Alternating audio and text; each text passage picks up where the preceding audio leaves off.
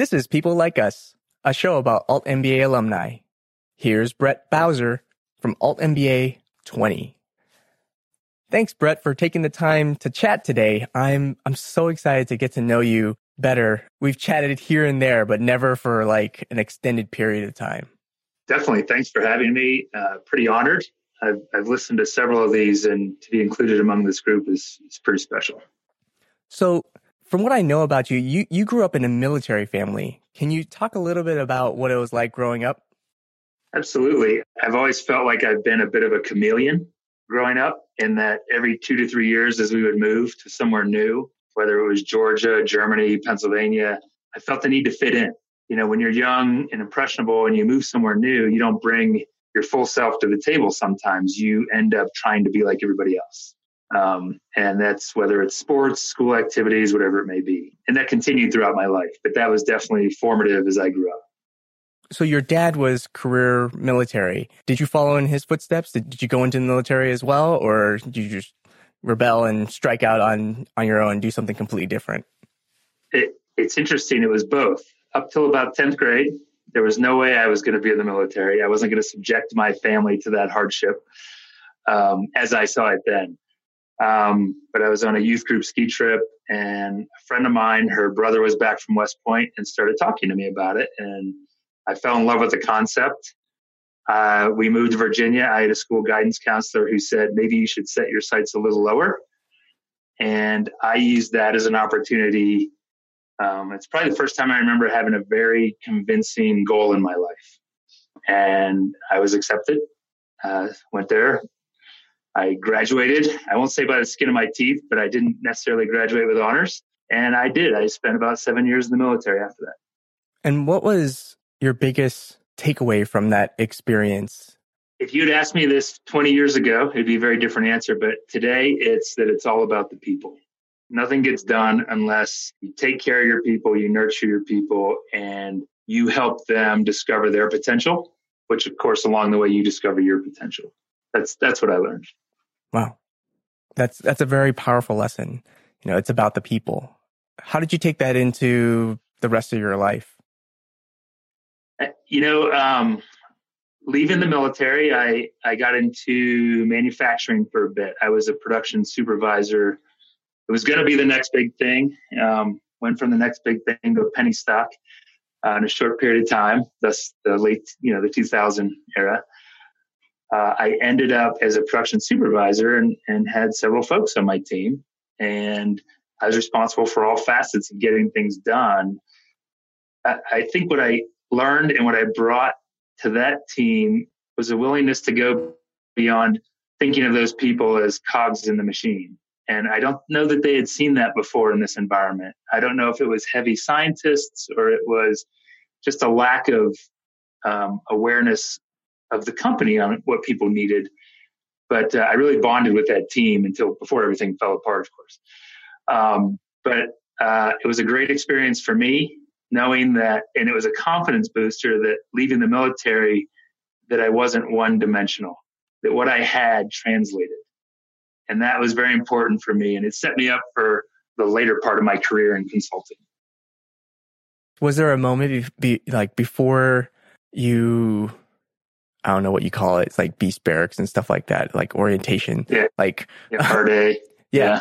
Before you started that, was there a moment that you had with your dad that he talked to you about what this journey that you were about to embark on? The best, it's funny, when we lived in Northern Virginia, there were a lot of military government folks there.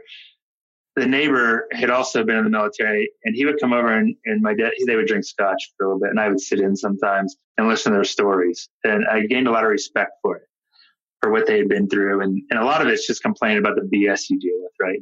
The stuff that the military makes you do. And you're like, look, I'm an advanced individual. I can handle this. But no, it's military. You do it.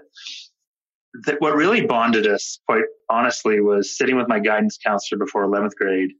We moved to a new school. So it's already traumatic. I'm moving between. I didn't talk to my dad about my conversations with the friend who was a West Point cadet.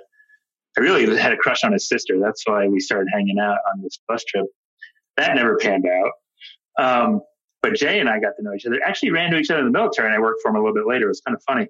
But sitting with a guidance counselor, Miss Milquist. To this day, I remember her saying, you should set your sights a little lower. Not, hey, let's go for it. We'll have some fallback schools just in case. Set your sights lower. And I just remember I said, no, I'm going to West Point. My dad almost fell out of his chair when he heard it. Like, it was so ground shaking for him that his son, who to this point he probably thought was a total lost cause, he tolerated longer hair. Yeah, I had hair back then and all that.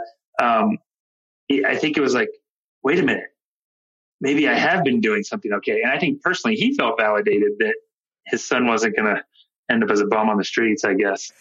So it was important to him for his own ego, but it did bring it. That was a moment where he's kind of like, okay. And I think I came home from Beast. I made it all the way through Beast. I came home for one of the weekends where you're allowed to come home, and he poured me a beer. I'm 18, and he goes, you've earned this. Like, it wasn't a big deal, but it was like his way of saying, I don't care if you're not 21. In my house, you can have a beer because you've been through all the sucky things I've been through. Yeah. So, and he could see that. I think it was, if anything, that nod to, hey, I see you. It's exactly, I see you. That's perfect the way you put it. Yep. Wow. And where does Alt MBA enter the picture? Wow. Love Seth Godin. Love his work.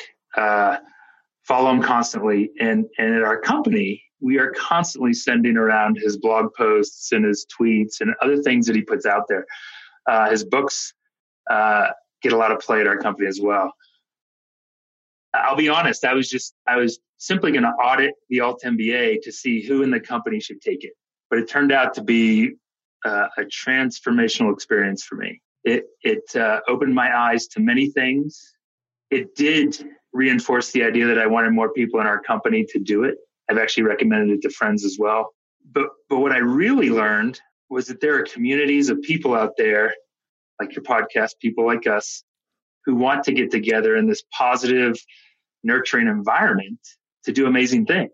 And it's not just one thing. It's a lot of things. It's whatever you feel you need to do. And so as I got into the Alt MBA and got over that initial shock of how amazing it was, I learned more and more that it was where I wanted to be. How did you change in Alt MBA? A lot. I don't know that it's always visible to others. It's definitely visible to me. I learned how to learn. I learned how to open my eyes to certain things.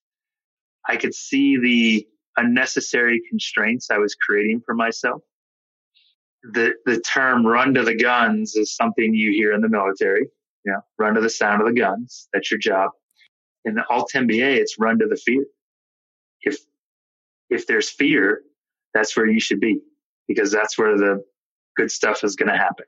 And so for me personally, it was recognizing that maybe I was tiptoeing around that fear, finding a way to bypass it, and take the shortcut without doing the hard work. In no place did I see this more than in, quite ironically, my parenting. I almost forgot that you have to water the seed, fertilize it, allow it to grow, as opposed to expecting it to just pop up. As my wife and I work through life with twins who are now 9, it's been quite a struggle at times, but that's one area the Alt MBA helped me out. There are numerous areas professionally that it's helped, but personally, that's a very key area in my life. How did it change your parenting? Rule number 6 was huge. Don't take myself too seriously, which I have a tendency to do. And recognizing that I don't need to be in control of the situation. Compassion is much more important than control. Now, if you talk to my wife and kids, or even our dog, you might hear a different story, because it's hard for others to see it right away like you do. And it takes time to adjust. But an awareness of what just bringing your whole self in a calm manner to a situation that you don't control is enlightening. And for those who haven't been through the Alt MBA, it might be hard to understand yet. For those who have been there, that idea of showing up with your first learning group and figuring out how you're going to do something means giving up a lot of control. And just being compassionate and understanding of other people's views is a very eye-opening, growing experience, or it was for me. And what's next for you? What are you working on now?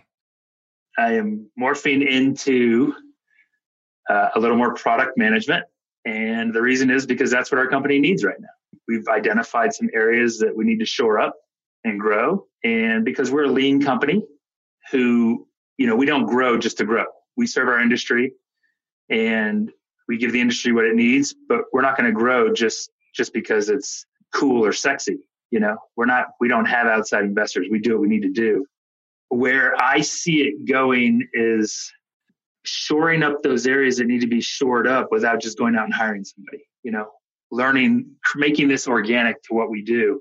So I go out and learn it. And then we as a group build the capability. That's kind of where we're going. So right now my focus is really getting into product management beyond release, I guess I would say. How do we make sure we get out there, get our product out there effectively and repeat it? So I have one question that I ask everyone that I talk to. It's a fill in the blank. How would you fill in the blank? Reach out if blank. Reach out if you want to talk about leading diverse cross-functional teams, no matter the environment, because that's where my passion lies. Well, thank you, Bret, for being a part of this community and showing up in all the ways that you do. Thank you very much for having me. It's incredible to sit down with somebody who thinks like you, but who also thinks differently and draws out what I consider to be the better parts. Thanks for listening. This episode is hosted by me, Covington Doan, and edited by William Flato. Check out the show notes for ways to contact Bret.